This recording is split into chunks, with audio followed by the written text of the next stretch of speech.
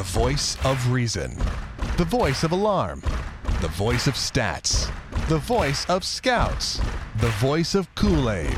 The voice of dismay. The voice of Dave-O. So it's another one of those nights where a long reliever is our player of the game on Clubhouse Conversation. Seems as though we've had way too many of these nights this year. It's Dave-O, and we really haven't in reality. Every team goes through, 15, 20 games like this, although not this bad, obviously. Not where you have an historically bad start from your starting pitcher. Literally could be the worst in Major League history. We'll detail that coming up here with Dave-O on your dish. Glad you are along. Yeah, we're going to go over this game. We'll talk about just how bad Edinson Volquez was tonight, my concern with the starting rotation. And obviously, we'll go over the next two where hopefully there are bluer skies on the horizon. Not all is lost. It only counts as one loss, but man, getting your brains beat in like that is not good. Our player of the game, we'll start there. It's Brian Flynn. And again, that's, I believe, the fifth time this year that I've chosen a long reliever as a player of the game. Three of them were Dylan G, back before he became a starter, early portions of the season.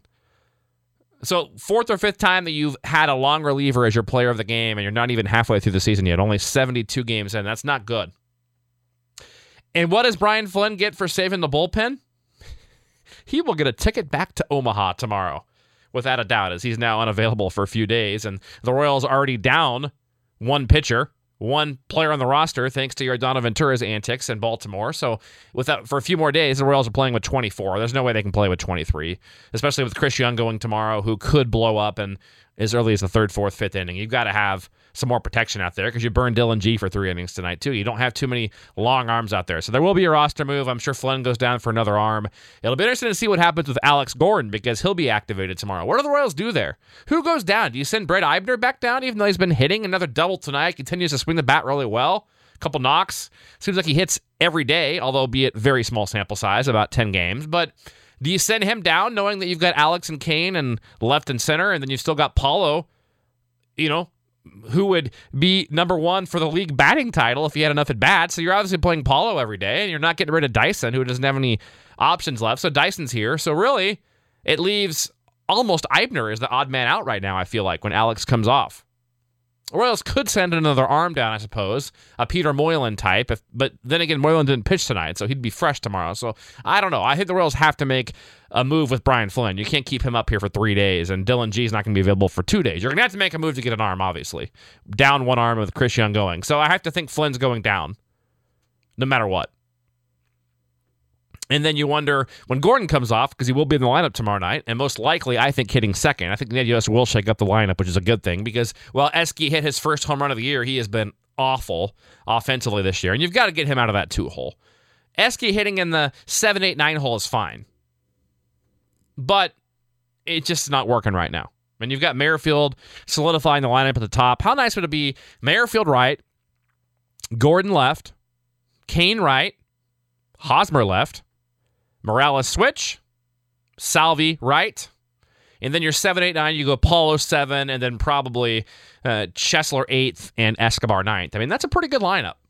Getting Gordon back in there should solidify things. We'll see if Ned does that. I have a feeling he is going to put Gordon in the 2 hole. We'll see.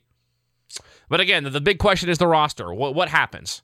You have to think, I'm going to have to go out on a limb and guess it's probably Eibner, and it's probably Flynn going down.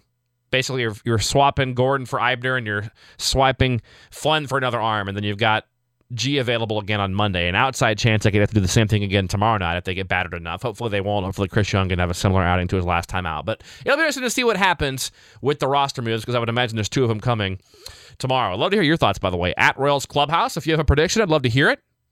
Give you some love on the show, if you're right. Clubhouse Conversation on Facebook as well. Subscribe here on the site. On top of that. So getting back to tonight's game. So yeah, player of the game is Brian Flynn. 5 innings, gives up just 1 run on 2 hits, strikes out 5, walks 2, continues to look very good. And a guy that did come up as a starter with the Marlins. If you remember, the Royals got Flynn in the Aaron Crow trade. Aaron Crow, who has not appeared in the Major League since the Royals traded him after injury issues.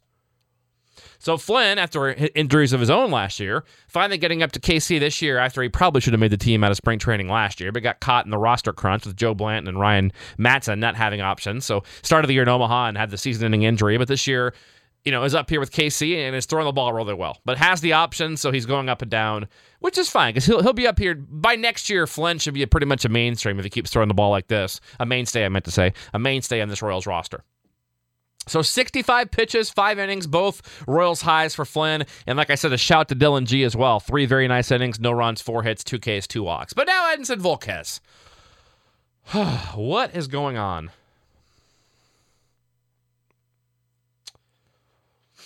From the first hitter tonight, George Springer missed a home run by a foot. Triple. And it's just bam, bam, bam, hard hit ball. And there was the pop-up with Escobar and Eibner where that ball had to be caught. Ends up being in air and ends up probably allowing a few more runs. I mean, I don't think Volquez would have been historically bad had that play been made, as in giving up the 11 earned runs in 1+ inning.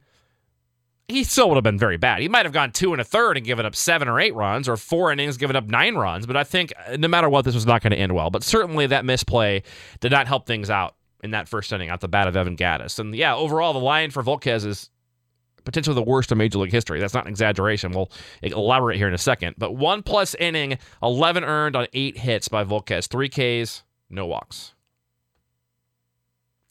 Volquez's ERA jumps. That's not right. 3 walks, no Ks. Let's make sure we get that right. No Ks, 3 walks. My bad on that. Man, so many numbers here. But Volquez's ERA jumps from 4.12 coming in, right? So 4.12 is still on the upper edge of good, knowing that he eats innings and why the Royals have him. That's on the upper edge of good. You'd like to see Volquez more in the 3.75, 3.8 range, realistically. But from 4.12 to 5.15, and make no mistake about it, this is the kind of game that ruins your season stats. Spoke with Jeremy Guthrie right after his game last year at Yankee Stadium, the one where he gave up a not quite as bad, but I think it was 7 runs in the first inning of that one. And he told me right after, he said, the worst part about this is that I let my team down, Dave. But second of all, from a statistical standpoint, my season's done. My numbers now will never fully recover from this. And that's what's going to happen with Volquez. I mean, when you go down, you're coming up on the halfway. Well, I think he has 2 more starts till we're at the halfway point of the season for him. And your ERA is 5.15. That's tough to recover from. To get that down to under 4 is going to take a minor miracle at this point. And that's what's too bad about this, especially with Eddie most likely entering free agency this winter. Because I love him. He's done so much with the Royals, especially last year. And I still think there's plenty to come from Volquez. But you've got to be a bit worried with things recently. But tonight's start, 11 earned run, 12 runs overall, a -18 game score, which is the 15th worst of all time, right? But this is the first start in Major League history where 12 runs were allowed in 1 inning or less. 11 of them were earned. It feels silly trying to justify it by saying 1 was unearned, right? When you're at that point. But 12 runs, the fact that there was 12 scored is the worst in Major League history in 1 inning. 11 were earned. The problem is, of the 10 game scores that are that bad, where guys have given up that many runs in that short of an outing, the Royals own 5 of the worst 10 in modern baseball history, going back to the 20s. Tom Gordon had one. That was back in 95, is that right? Was he here in 95? I think it's a 95. Don't remember him being here that late. That might be wrong. Could be 93. But Tom Gordon had one. Luke Hudson, poor guy, had one very end of his career. We interviewed him here on Clubhouse Conversation. You can hear that interview and hear him talk about that start, actually. Very, very in-depth about it. Very blunt about it here on ClubhouseConversation.com. He was going through an injury. You can hear that interview. Jeremy Guthrie, you can hear from him on this site. Brian Bannister, you can also hear from him on this site. That's not a good sign, is it? All these guys have been on this site. Yikes, right? Hudson, Guthrie, Bannister, Gordon, and now Volquez. 5 of the worst 10 starts in Major League history. No other team, I think, had more than 1, obviously. The Royals have 5. And as far as getting back to the roster, we spoke earlier about the roster moves coming tomorrow. There's no doubt the Royals need another starting pitcher. You keep reading the rumors that John Jay is coming over, the outfielder. The Royals don't need an outfielder. That's the last thing they need. Assuming Gordon and Kane are healthy, you've got Orlando, and if that doesn't work out, you've still got Dyson, you've still got Eibner, and you've still got Fuentes. Hell, you could put Merrifield out there in a pinch. The Royals have absolutely no use for another outfielder. And you could make the argument, well, if Morales struggles, you can move one of those outfield bats to DH or make a trade for a DH. Touche, but at this point, you're not making a move because Kendricks has been showing signs of hitting the ball lately. And again, tonight, the guy's I'm not one for making excuses. The guy has been smoking the ball recently and throughout the year and having no luck. I mean, it's bad, the luck he's had. I just feel like it's going to even out for Kendricks. He's not going to have anywhere close, obviously, to the season he had last year. And not a guy the Royals are going to bring back next season, most likely, unless something drastically changes here. But you're not looking to add a bat for DH, so forget that. And if they do, again, they can move somebody else over there, like an Eibner, whoever, Orlando. You can be unconventional there or find a bat really cheap at the very last second. There's plenty of options. Other than that, you're not trading or moving out your Gold Glove shortstop. Merrifield's been hitting the cover off the ball. Salvi's a potential dark horse MVP candidate at catcher, if you look at his numbers.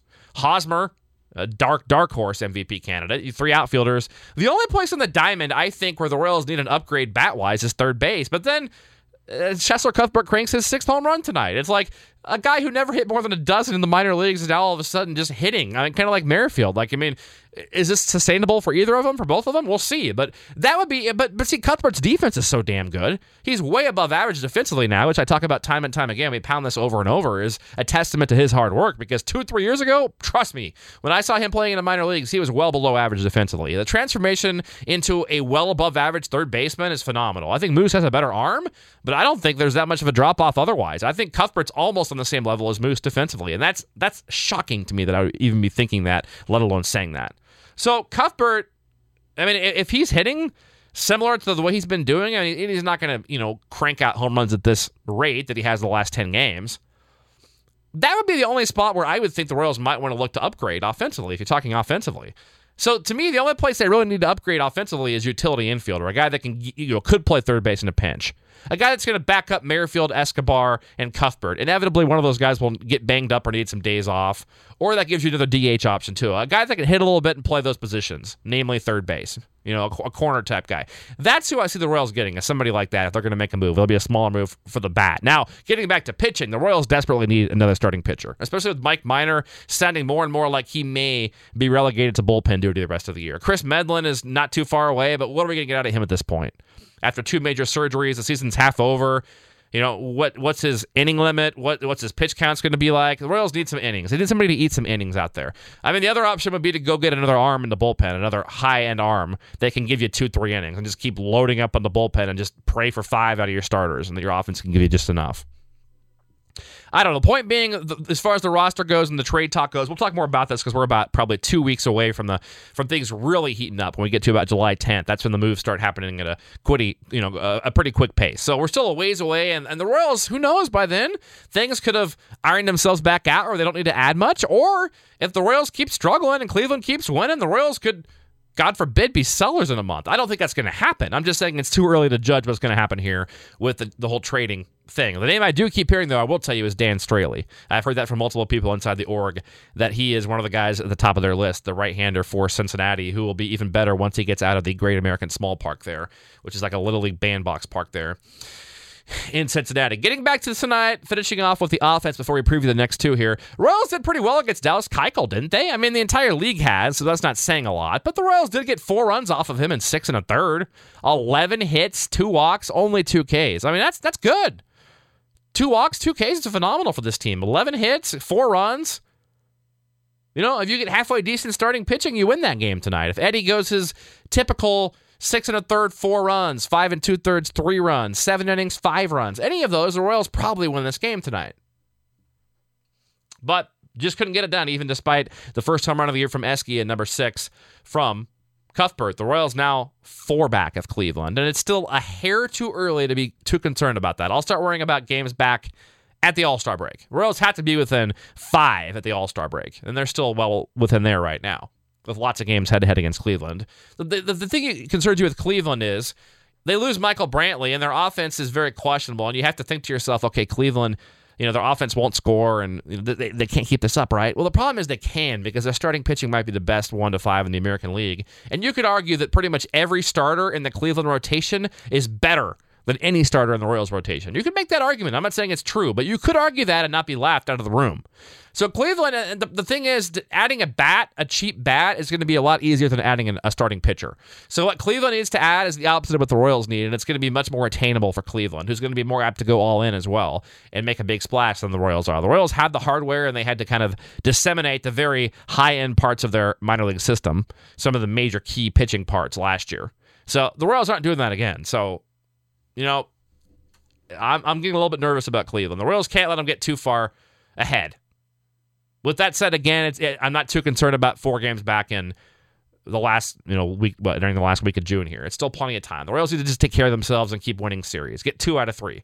And they'll try to do that. The other problem, by the way, is if you start, at some point, if Cleveland gets 8, 9, 10 games ahead, you almost have to concede the division. That's a month away, guys. I'm saying if you're 8 back in a month, you can pretty much concede the division. But even then, the Royals would still be in the hunt for the wild card. The problem, though, is it's a jumbled mess for the wild card. It's going to be tough for the Royals to beat those teams. The Royals have a much better chance of winning the division than getting a wild card. Nor do you want that wild card. But for example, Houston all of a sudden is only 2 games back of the Royals now. They're 38 and 36. Just about a month ago, they were buried. So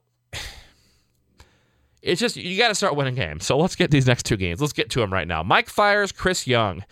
Recent history will tell you the Royals are in big trouble against Mike Fiers. Not because he's an especially good pitcher, because he's not, but over his last 4, he's 2-0 with a 2.63 ERA. Fiers comes off of a start against Cincinnati, no runs on 4 hits and 5 2/3. He's not going to miss bats. He's going to strike out. If he goes 6 innings, he'll strike out 4, maybe 3. In this park, I like the matchup a lot for the Royals. I think they'll be able to hit him. And Chris Young comes off of by far his best start of the year against Detroit. 6 innings, 1 run, 7 Ks. The Royals need something similar. But you know what? 5+ innings of 3-run ball should get it done tomorrow night with your main guys in the bullpen rested. You go 5+, keep your team in the game giving up 3 runs. I think the Royals could push across 3-4 runs off of Mike Fiers and get the job done. Houston also has a very leaky back end of the bullpen. It's been a big problem for them this year. I like the Royals to get it done tomorrow. I do. Now, Doug Fister, if you want to talk about recent history, yikes. He's a 1 away from tying the Houston Astros for consecutive wins by his team when he starts. He's 8-3 with a 3-2-1 against Ian Kennedy, who's 5-6, a 4-1-9. So Fister, 7 consecutive decisions, 1 in a row. Since May 1st, he has a 2.38 ERA, does Fister. And yes, the Astros have won 10 straight games started by Fister. That's 1 shy of the team record. So if they win on Sunday, he'll tie the team record. And I'm not saying he's won 11 games in a row. I'm saying that his team, when he pitches, has won 10 starts in a row when he pitches on those games as a team. Kennedy comes off 2 runs over 4 innings against the Mets on Tuesday night, the game where he was struggling and got taken out early for Kendrys, the pinch hit who missed the 3-run homer by like a foot, such is life. Kennedy, one good thing, 5.44 on the road and 2.30 at home when you're talking ERA. Toss-up game to me on Sunday. I think the Royals get tomorrow, and it's just a complete toss-up. Can the bullpen be in good shape Sunday? That'll be a big deal. If the Royals can have their bullpen and not shambles, I like it. And you know what? I'm going to make a bold prediction. I made 2 bold predictions before the game tonight. One of them has already been eliminated. I said the Royals would sweep. Wrong. And I said Colby Rasmus would hit 3 home runs in this series, and he will. He hit 1 tonight. In his first at-bat, got the long single where he missed a home run by like 5 feet. So Colby will go yard again 2 more times in this series. Those are my big, bold predictions. But I'm going to make another one. I'm going to go out on a limb again here. Alex Gordon will go yard tomorrow night, his first game back off the DL. Write it down. Gordon goes yard off of Fiers. Royals get the win tomorrow night. We'll say 5-3. 5-3 Royals. I will be hanging out with my good friend Robert Ford, who is the play-by-play voice of the Houston Astros after the game tomorrow night, late into the evening. So we will be back with you again on Sunday. Back with you on Sunday with a dish. By the way, earlier today did do a good interview that I hope you've heard with Ryan O'Hearn, who will be a top 10 Royals midseason prospect, but I believe it was number 11 by MILB.com coming into the year. But a guy who's tearing the cover off the ball remarkably consistently between High A Wilmington and now up to Double A Northwest Arkansas. So the interview with Ryan O'Hearn, make sure you check that out. It was published earlier today in case you missed it. And we'll talk to you again Sunday on Clubhouse Conversation. Have a great night. Go Royals!